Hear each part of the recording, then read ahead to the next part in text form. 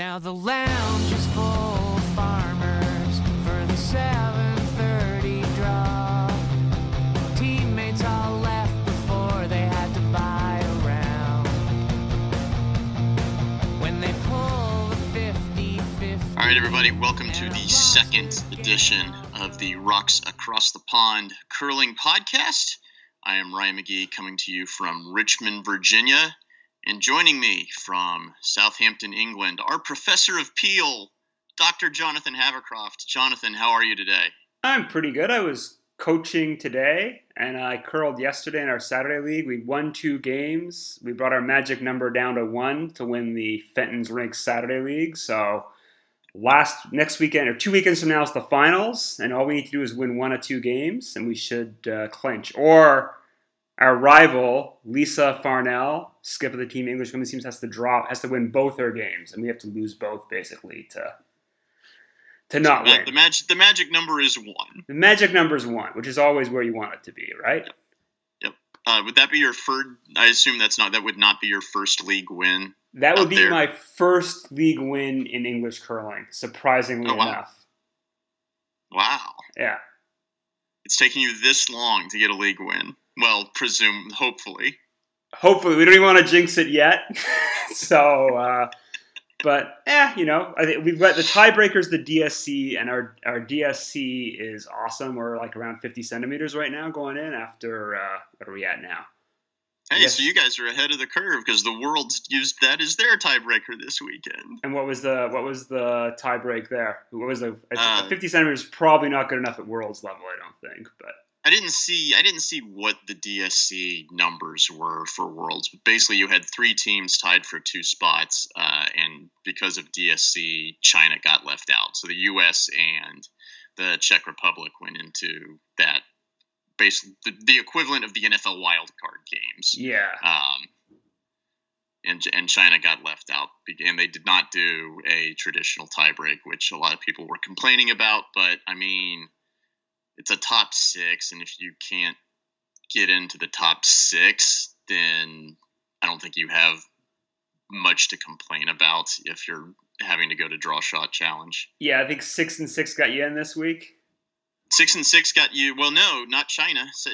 China 6 and 6 got them out on a tiebreaker. So yeah. 7 and 5 got you in without having to go to DSC, and 6 and 6 got you into the tiebreaker, basically. Yeah. So I think that's the way they go. I think they're trying to move away just about everywhere in curling from tiebreakers. I think Canada will probably be one of the last holdouts, but WCF level are definitely, just knowing even from coaching World Junior Bs, they're definitely anti-tiebreakers. So just because it takes so much time. Part of it's just the logistics of it, and part of it's kind of fit. There's legitimate points. Like we ended up in a tiebreaker when I was coaching the boys 3 years ago, and the Spanish team were pretty pissed because they'd beaten us, not super decisively, but they'd beaten us, and they were like, "We ended up tied, but we beat you. That should be the tiebreaker, right? Rather than playing a tiebreaker again." So I think it's a bit tricky if you go out on DSC in a 3-way tie, but DSC is part of the game now, so you just gotta learn how to execute that, I think. And I did not look to see if there was one team that had beaten both. I know the Czech Republic beat the U.S., so I'm not sure what head-to-head tiebreaker would have been there. Well, they apply head-to-head tiebreaker first. So that's definitely in the rule book. So they always apply head-to-head tiebreaker first. The issue is that now they've moved away from tiebreakers to DSC being the second tiebreaker after head-to-head. But if you have the 3 or 4-way tie, then you have to have beaten everyone. So yep. Yeah, and I didn't look to see if the Czechs had beaten China or not, or if it was just 3 teams at 1-1 in that little mini round robin, or what it was. But the U.S. got into the wild card game, the version of wild card weekend at Worlds. They put up a 7-ender against Korea. Yeah, to pull the upset, and then lost to Jennifer Jones last night in what was actually a pretty good game. They clawed back to get into a tie going into the 10th end last night, and then Canada beat them in the 10th because they had hammered. But for them to play, the 2 games they played against Jones, they played her pretty well. They started off slow but clawed back in both those games. So I would call it a success for the U.S. To do what they did. They just lost the bronze medal game, so they finished fourth. But I think that that's an overwhelming success for a team making its first Worlds appearance. And it's weird, how one game can change your perception. Beating Korea completely changes your perception of how the U.S. did. You look at it, there were a couple games in the round robin that draw weight. Jamie couldn't find draw weight, and that cost her a couple of games. But you forget all about all that now after the 7-ender against Korea and making it to the semifinals. Yeah. It's definitely something to build on. I'd say that both Roth and Sinclair, they're both how Jamie's really young, isn't she? She's still like mid-20s, right? Or yeah, I think so. Yeah, so most skips don't peak really in curling until their mid-30s. I know there's been a bit of a youth movement lately, but still, even someone like Brad Gushu, he had an early 20s kind of peak, but really it's been in his mid-30s that him and Mark Nichols have really become like world dominant forces. So she's still on the up curve, right? So yeah. Finishing fourth. I think both women's teams are. Yeah, definitely. Yeah, I can't remember. Ross a little older, I think. I'm not sure if she's 30 yet, but they're definitely both kind of on that. I'd say still on that kind of development for a pro team kind of level. So I think, and it's nice to have two teams like that, right? So yeah, building a little bit of depth internationally. Those two teams are going to challenge each other and make each other better over the next 4 years. And who knows, maybe someone else emerges in the next 4 years. But right now it looks like it's going to be Roth and Sinclair kind of battling back and forth to see who's the best women's team in the U.S. Yeah. So Women's Worlds finishes up this weekend. Men's Worlds is now just around the corner in fabulous Las Vegas. And you are actually going. You're meeting up with another one of our former Oklahoma Curling Club teammates and going to Worlds in Las Vegas. You're flying in later this week from England here to the U.S. What are you looking forward to most about going to Worlds there in Vegas? It's my first time at that. I never even been to a Briar or a Scotties. Just this.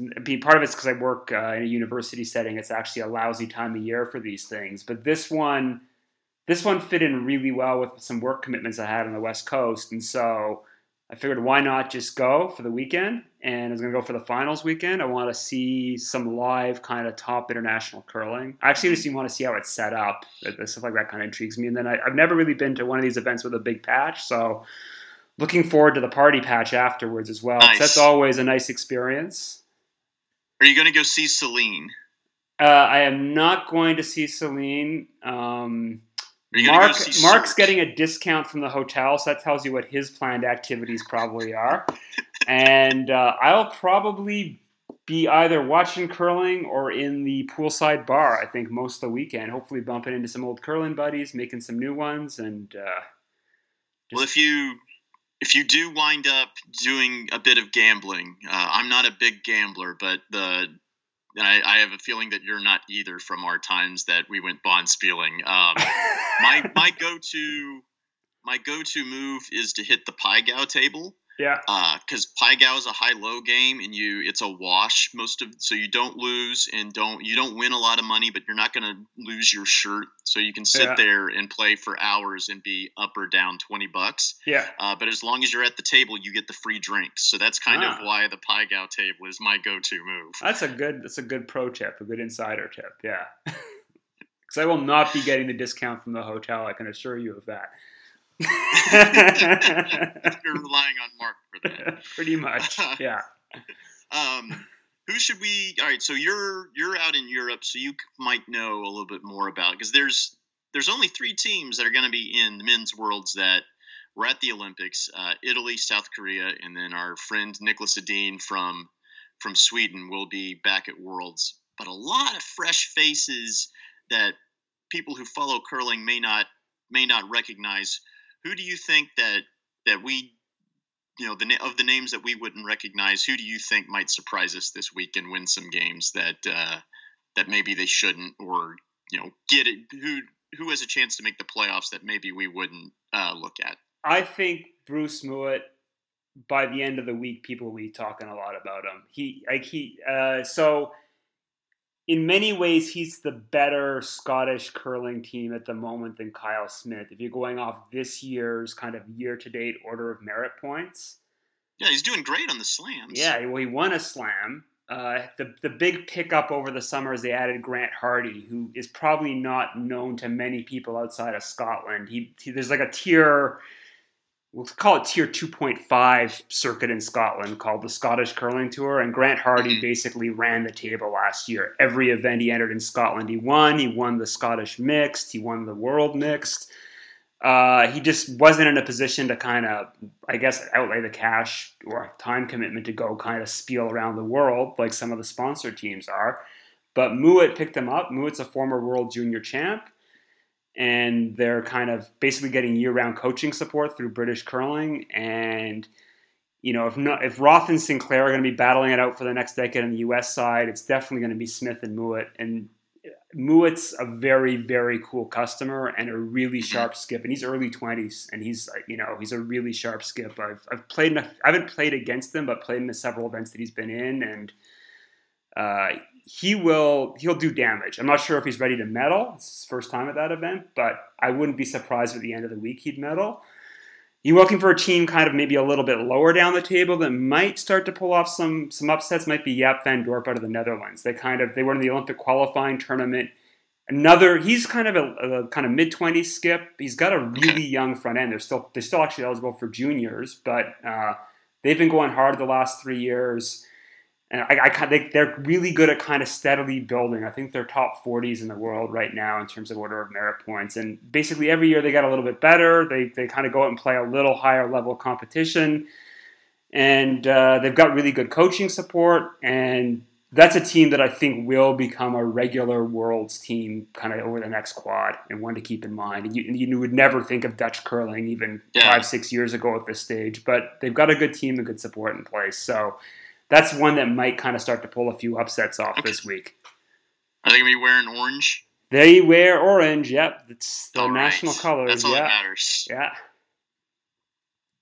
I assume Brad Gushue is the player to beat in that tournament. Well, him and Nikodin. I think it's 1A and 1B. I think I'd be like if Gushue, if Nikodin or Brad Gushue don't make playoffs, it's as big of an upset and shock as Homan at the Olympics. I mean, anyone can have an off week, obviously, but if there's two teams you almost want to pencil into playoff positions, it's those two. And then, when you get into playoff games, anything can happen, right? Like Sinclair was only a few shots away from pulling up what would have been a pretty big upset against an undefeated team at 500 last night. So at that point, I think anything goes. So especially there's no Page in Worlds now, so that kind of can. So I think the new format will lead to a few more upsets. Let's put it that way. So I wouldn't say Edin and Gushue are locks in terms of gold medal given the new format.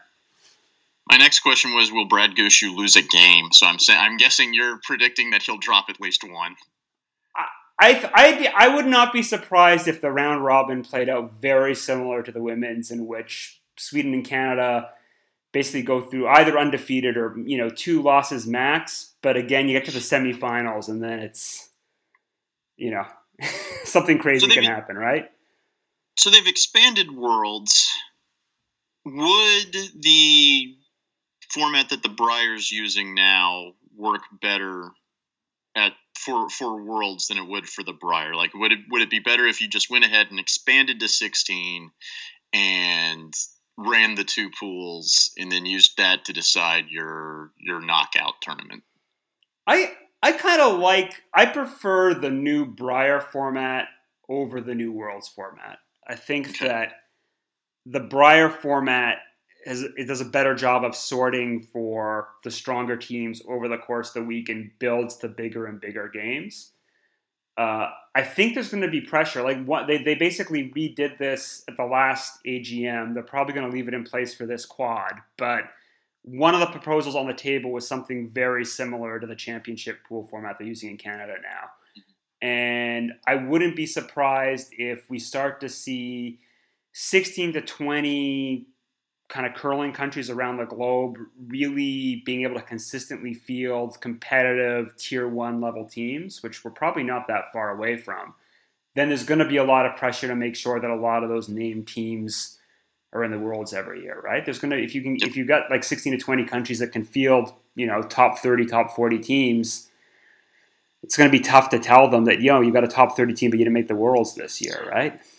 Because they expanded this time basically to get that third Asia Pacific team in there because of how well curling does in those three countries, in Japan, Korea, and China, in terms of TV, right? That was one of the big reasons for going to this format. Yeah, it's exactly that. It's the growth of the game. The place you see it the most is actually the tournament that I tend to coach in, this World Junior B tournament that gets no coverage, but I've been going 3 years now, and it sounds bonkers, but countries you wouldn't think of having any curling program take off really fast. So Kazakhstan was not, we're very technically flawed, not a very strong country 3 years ago.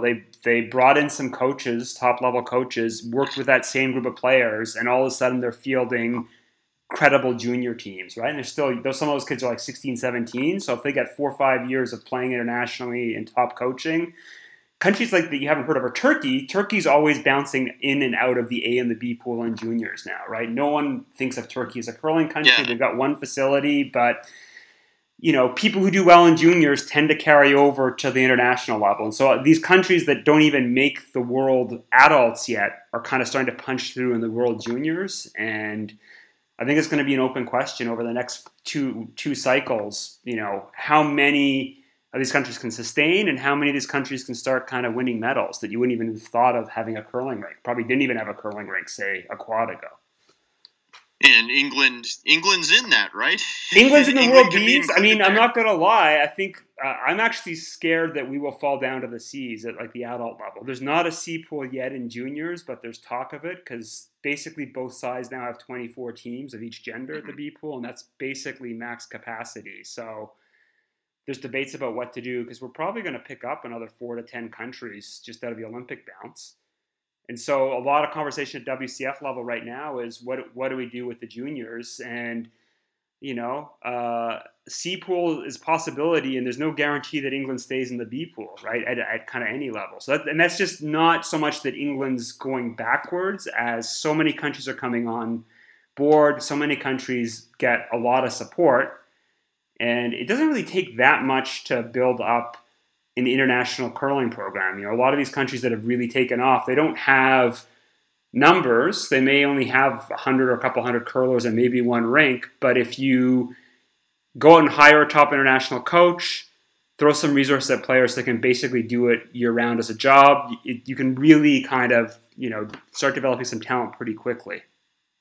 Okay, so to close our discussion on Worlds, Team USA will be, I don't know whether you call them Team Persinger or Team Ruoinen. I think Rich Ruoinen skipped at U.S. Nationals and threw third, and Greg Persinger definitely threw fourth. Yeah. And he had a great tournament. One of the big reasons that they were able to do what they did and beat Heath McCormick in the finals there at Nationals was how good Greg Persinger curled.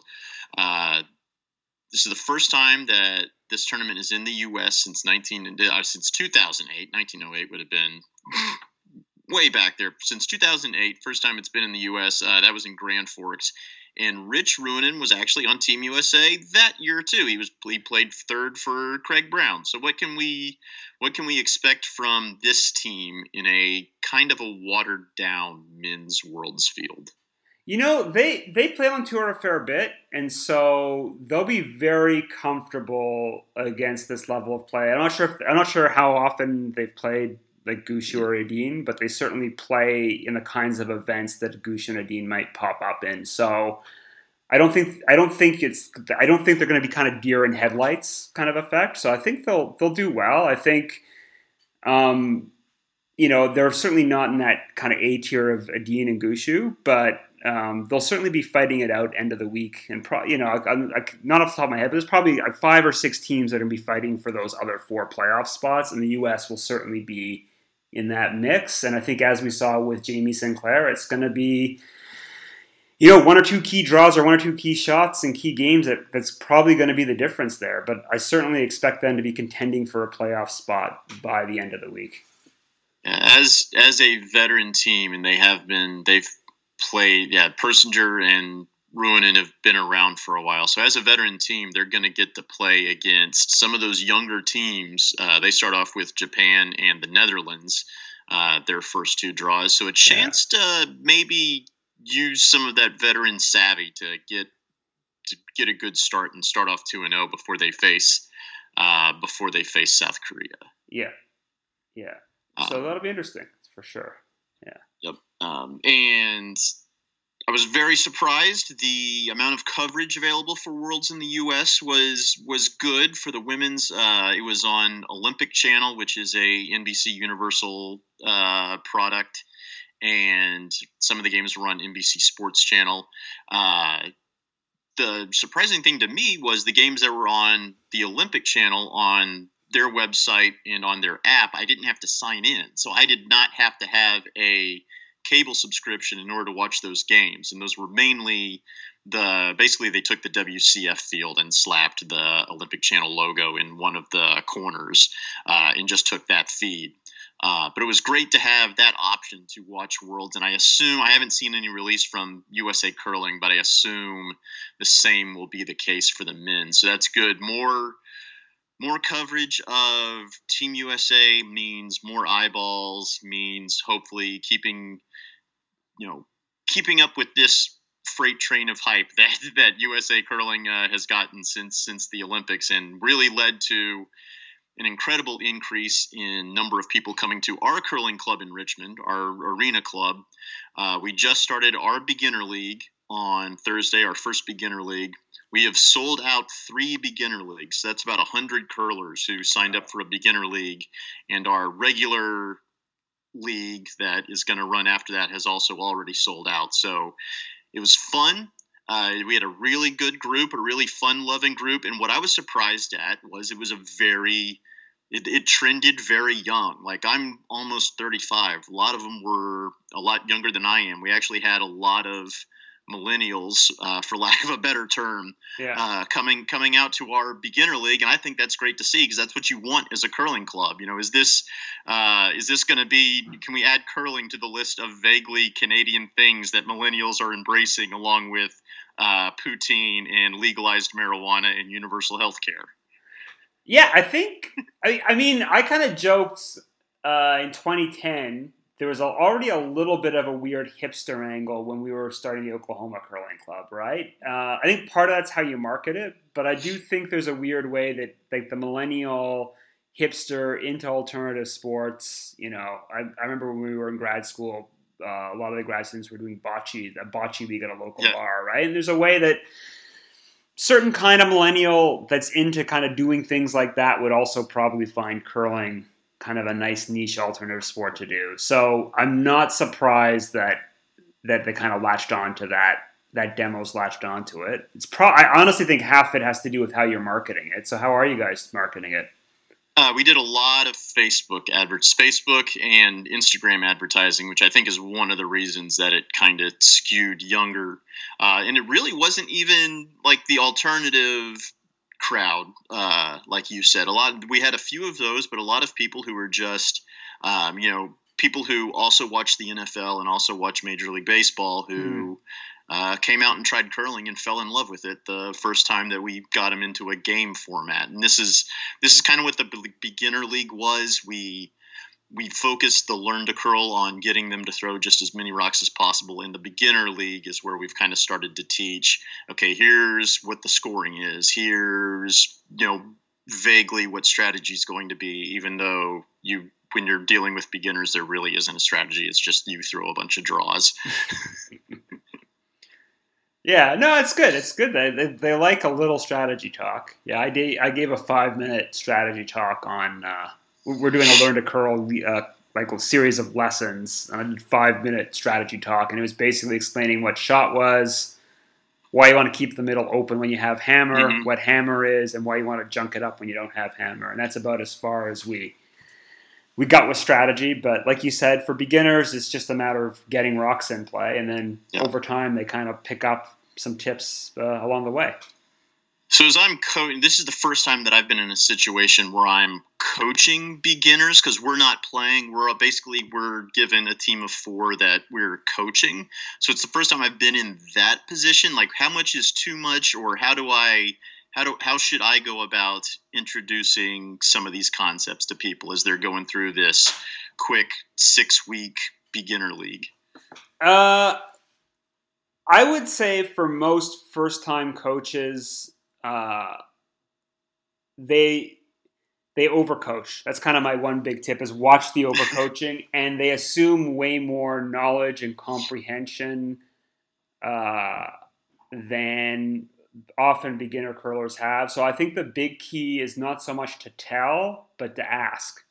Mm-hmm. So rather than me kind of going through, here's what strategy is, kind of got everyone around the house, and I said, okay, does anyone know what shot rock is? And out of 30 people, 2 hands went up, right? So let them explain and then kind of reiterate it. It's just kind of like good teaching technique. And then also kind of a lot of visuals. So kind of explaining strategy, show stones in the rings and move them around to explain the concepts. Okay.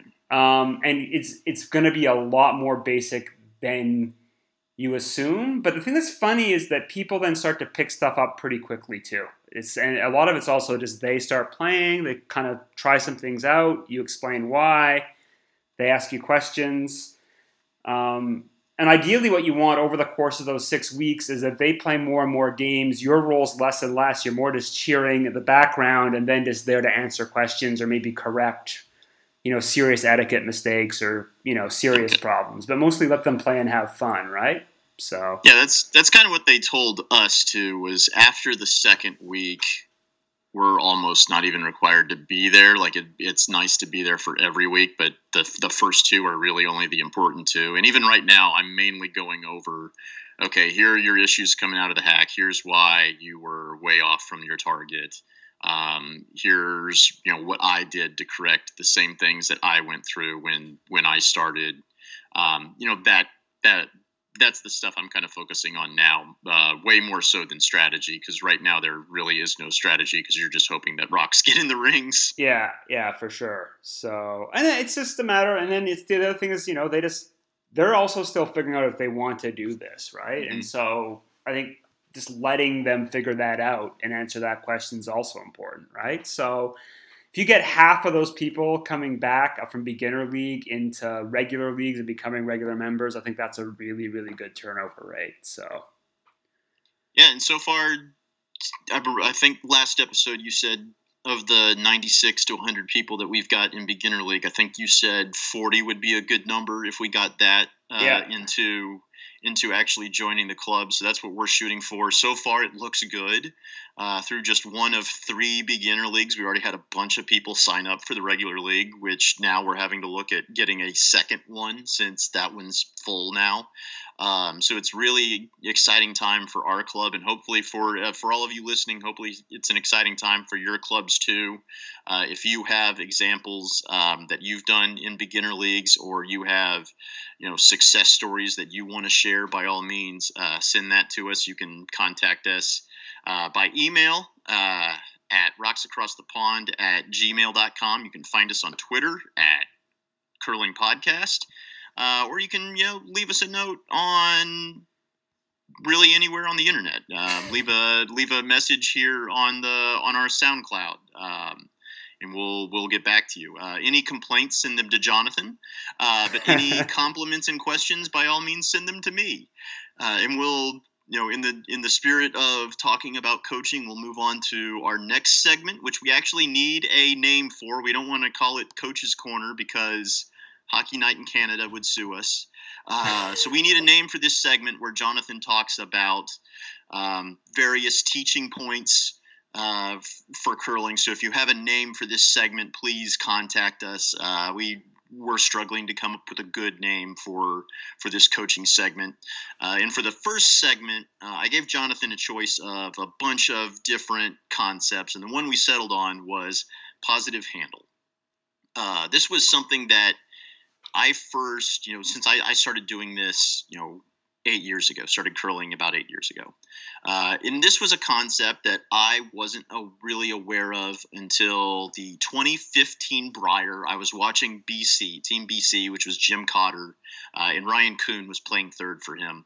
And there was a conversation while Kuhn was in the hack where one of the front end just kept reiterating to him, "Posy, Ryan, Posy." And I had no idea what on earth they were talking about. So I remember messaging you and being like, what on earth are these guys talking about? And I remember that, like, what does he mean by posy? And a lot of it was that particular BC team looked like they said the word bro a lot. So I think that had a lot to do with it. So then you told me that it had to do with making sure that he had enough rotation on his handle. And that's called positive handle, whereas the way you explained it was a lot of club curlers to get extra finish or extra curl will throw a lighter handle with less rotation, and it gets that extra curl there at the end. But you can't do that on Brier Ice, or you'd get in a lot of trouble. You will die. I think. So first of all, like the thing is, most people will, unless they're really fortunate to play at one of these events, will probably never have the opportunity to play on ice of this quality. And there's a lot of things going on. Part of it's just having the best ice techs, best quality water, best everything. And then part of it's what they also do at these events is they often what's called paper the rocks, run some sandpaper over the running surface. And what that does is produce that really nice hook and curl, right? So part of the attraction of the TV game is you can play a lot of come-arounds. The stones really snap really late. And if you throw a soft, kind of typical club curlers throw about 1 to maybe 2 rotations the length of the ice, and you can get away with that on club ice and even arena ice. Sometimes arena ice, it's good to have that soft release, actually. But if you throw that on those kinds of ice conditions, you can turn a stone that might curl 5 to 6 feet into a stone that will curl 10 to 11 feet. Like, no joke, because the World Junior Bees is kind of played under those ice conditions. And the guys I was coaching the first year, they didn't believe me. And I remember the first and second game, it was like they're throwing draws and over curling by 5 feet. And they're like, what's going on? And I'm like, you got to throw a positive handle. And I finally clicked in, and they kind of got their rotations up. So it is an important skill. I think even for club curlers, it's important to have a good positive release. That a really common fault is either 1 rotation or a half rotation, or it's quite common to see curlers throw no rotation, which is basically a knuckleball. And then you're just, in baseball, that's great because you don't know where the ball's going. In curling, it's terrible because you don't know where the stone's going, right? So basically, there's a bunch of techniques for it. I think the one thing I want to emphasize first of all is that probably release is, if I was coaching a developing curler, so someone coming out of beginners league for over the next 2 years, I would say release is the last thing I look at with a curler like that, but it's often the first delivery fault that curlers kind of pick up. And that's often because their skip, why did I miss? And the skip will go, well, you popped it out wide, or you did something weird on release, because that's really easy to see from the skip's perspective. But often those delivery faults are something down chain. So when I'm coaching, I'm actually looking at how they're sliding, how their hips are set up, how balanced they are. And it's often those kind of bad releases are caused by them correcting at the last second for there not being online. So that's kind of the first tip. And I asked Jonathan to go over this topic today, and he responded by writing 1,700 words on it, which we have posted and will link to. Should be in the description of this podcast, and we'll make sure to have it on Twitter and Facebook as well, so you can go through. There's a lot of pictures, very, very detailed information on your release, on how to improve your release, written by Jonathan. So what's the best way to fix a bad release? So, I'd say step 1 is the grip. So how people hold the stone. And so I'm not sure. What did you guys tell the beginner curlers at your club about how to grip the stone? We try to we try to tell them to have a balanced grip. We don't want them, just holding it with 3 fingers at, the tail end of the nozzle. We want a nice balanced grip. I tell them, and it's part of how I teach them out turn, in turn, is I tell them to put their thumb at the nose of the stone and to point both of those at whatever hand is being extended to show them whatever turn, and then bring it to 12 o'clock and release. Yeah. Okay, so that's like standard grip. I've actually got a couple of photos posted. I think so. One of the things is, it's like with any like coaching topic in any sport, there's different schools of thought. One of the things that's really interesting is the Europeans teach a very different grip from the Canadians. So I was taught to kind of hold at the gooseneck, which is kind of the thinning out part at the top of the handle, right? And that you kind of hold there with your index finger and middle finger and thumb and kind of squeeze there and keep your other fingers together, wrist high. And that's kind of the very classic Curling Canada delivery. The other one is what's called in Europe, at least, the Norway grip. I don't know why. I assume it's the Norwegians invented it. But that one's a bit more hold the stone further back, wrist low. And then the big issue there is where you place the thumb. So you actually differ your placement per turn. So thumb on the top for out turn, thumb on the inside for in turn. It's probably easier to look at the pictures in the blog post to get a sense of what I'm talking about.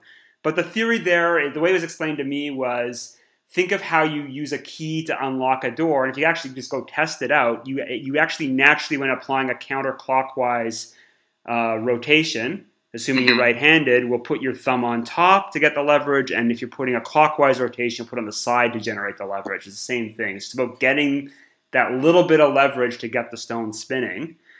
The other key with grip is keeping your fingers together, because a lot of people spread their fingers out. Then especially the index and the ring finger can kind of start doing funky stuff. So you want your fingers together, so no funky action on release. And you want them tight so that when you let the stone goes out smoothly. So that's kind of the tip with grip. So that's basically step 1 I'd look at. Step 2 is delivery arm. And this is kind of where we get the second part of the positive release. Is a lot of people think they've got to be kind of super, super straight with the arm, but actually having a bit of a bend in the arm is good. I'm guilty of having my arm straight out. Are you like super straight out? Yeah. Yeah, and I think a lot of people are kind of taught that straight out, straight down, and you kind of almost want to think like a rifle, like aiming down there. But actually, having a little bend in your arm is nice because it keeps you a bit like softer. I think of it as a little soft, like kind of fine-tuning mechanism, right? That as you kind of develop as a curler, that's one of the ways you get a little bit of touch is you can kind of have a little bend, and if you come out a little light, you can kind of extend a little bit, and if you want to pull back, you can pull back just a little bit. So you want it kind of in an area where you can make a little slight adjustment, not huge adjustments because that'll throw you off, but just a little touch. And the other reason that's important, we'll get to kind of when you release it, is that that's what lets you extend into a positive release. So that's kind of the second tip. So you want to get the grip when you get in the hack, and then as you start driving out of the hack and bottoming out in your slide, that's where you want to make sure you have that soft bend. And then the release part's at the very end, obviously. And so there's basically 2 tips to that. So one's kind of how you get the curl going. And I think most people either do it way too fast or way too slow. So if you do it too fast, that means you probably will have a spinner, by which I mean a stone that rotates a lot. And if you do it too slow, that's where you often end up with your softy release, like the kind of not rotating one. So ideally, you want to do it in the last 3 to 4 feet of your release. And you want to be pretty consistent with how you apply it. And if you do that, like the last 3 to 4 feet, that normally will get you about 3 rotations. And a really easy way to test for that, if you have a couple of buddies, is you have each of them hold an object like a gripper or a cup or something. Have one person mark where you start applying the curl, have the other person mark where you let the stone go, and then kind of visualize how long that, like just take a look at how long that distance is. And my kind of rule of thumb is about a brush handle's length. So it's a pretty simple test you can do. So do it a couple times, test, and try to adjust until you get it right. And you'll probably get rotation pretty good there. And then I think the last trick is like the release itself, the follow through. So the way I like to think of it is you want to initiate the curl first, And then once you get your kind of wrist going, that's when you want to start extending the arm. And it really is an extension motion, not a shove. So you don't want to be pushing a lot of power on it. You almost want the arm to let the stone pull your hand into full release. And the idea there is that as you're sliding out, you're always losing momentum. So really with the positive release, part of what you're doing is letting the stone accelerate away from you a little bit. So that's kind of what you want to think about is initiate curl first, then extend arm. And then as you let it go, you just want to make sure your hand is clean.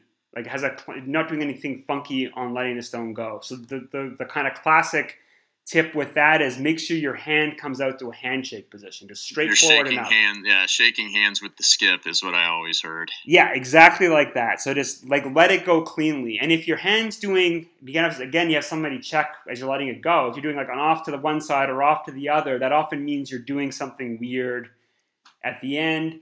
The other common one is people jump back with their hand. And that's not great because you might be pulling a bit of momentum off the stone, messing up the speed of your stone. So you want it to pop right out of your hand. I think like one of my favorite releases to watch is Eve Muirhead. She's just so clean every single time, the exact same motion with her two fingers if you watch it.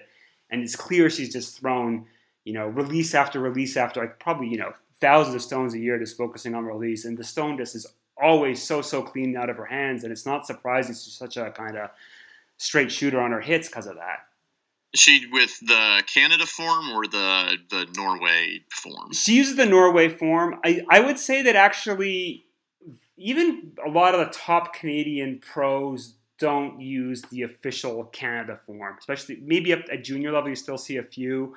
Well, you watch Kevin Cooey, and it's yeah. I think his is all his own. I think his is all his own. One thing is like a lot of the pros, and you kind of like I said, you kind of walk around and talk around. And people have like a lot of different theories. It's especially with release. It's a lot like golf swings where different instructors have different theories, and a lot of them aren't in the manual because someone like Kevin Cooey's delivery, he's practiced it a lot and then found some stuff that works. And a lot of the pros actually have multiple releases, right? So like Rachel Holm is the most explicit about this. If you ever like watch her, she'll get asked, right? I think often by Lisa Weagle when she's in the hack, she'll go, "How are you going to throw it?" And she'll often say straight through, and that's really her super positive kind of laser release. But she's also got kind of a bit more of a classic Canadian style release, I think, that's a bit more intended for come around shots. So she actually deliberately has at least two releases I've heard her talk about, and maybe more, just to kind of get different rotation to do different things. But that's such an advanced skill to have. It's not really worth a club curler having, because that'll just mess you up. That's someone who's out on the ice, 4 to 6 hours a day practicing stuff. They can do something that advanced. And I think a lot of the pros really do have little subtle things they do. It's not worth kind of copying off the TV, like saying Kevin Cooey does that, so I should do that, because that can get you in a whole lot of mess because you're probably not sliding like Kevin Cooey either, right? So find what works for you and then stay with that is basically what you're saying. I'd say find what works for you, probably something pretty close to one of the two manualized versions, so either the Norwegian or the Canadian. And it helps if you can get access to a coach who can kind of give you some feedback on, is it doing something funky or not? Are you getting the right number of rotations, and are you releasing it straight as opposed to off to one of the sides? Those are the two big keys, I'd say. Is there any time where you want to over-rotate the stone? I'm guessing on takeout shots where you're trying to keep it really straight. Do you want to over-rotate the stone then? And then what does throwing it, I say like a top, spinning it like a top. What effect does that have once you, if you're trying to hit and roll, what effect does that have after it makes contact with another object? I think in theory you could throw a big spinner if you wanted a lot of action off a stone. I think kind of like a cue ball. Like a cue ball. I think a lot of the pros don't do that. The way they solve that problem is power and then kind of picking what side they hit. That's a whole other post in itself. Yeah. The spinner is actually often used not so much for the big weight shots. It's more if you've got to do something weird and throw something super straight. So let's say you've got to go through a port with like backline or hack weight, and you just want to throw it right down that path. Like a skilled skip or a skilled player might be able to do that. But again, that's something you got to practice a lot. My advice is always just stick to the basics first, and then after the basics get boring and you got time to practice and maybe muck around with a lot of this other stuff, right? But make sure you get the basics down first, I'd say. All right, well, there's plenty more that you have written about that we will link to, and we hope to do that again very soon. We'll take we have a list of a bunch of topics that we want to get to eventually, and if you have any ideas, again, email us, tweet at us, leave a message here on SoundCloud, and we will get back to you. Our podcast is available on iTunes, Google Play, Stitcher, pretty much anywhere that you can find and subscribe to a podcast. So please subscribe, leave a review if you liked us. If you didn't like us, let us know what we did wrong, and we will see you later. Next time we talk to Jonathan, he may be in the States, and he may be working on his tan poolside at Vegas World. So until next time, thank you for joining us. Yeah, thanks a lot. See you soon. Right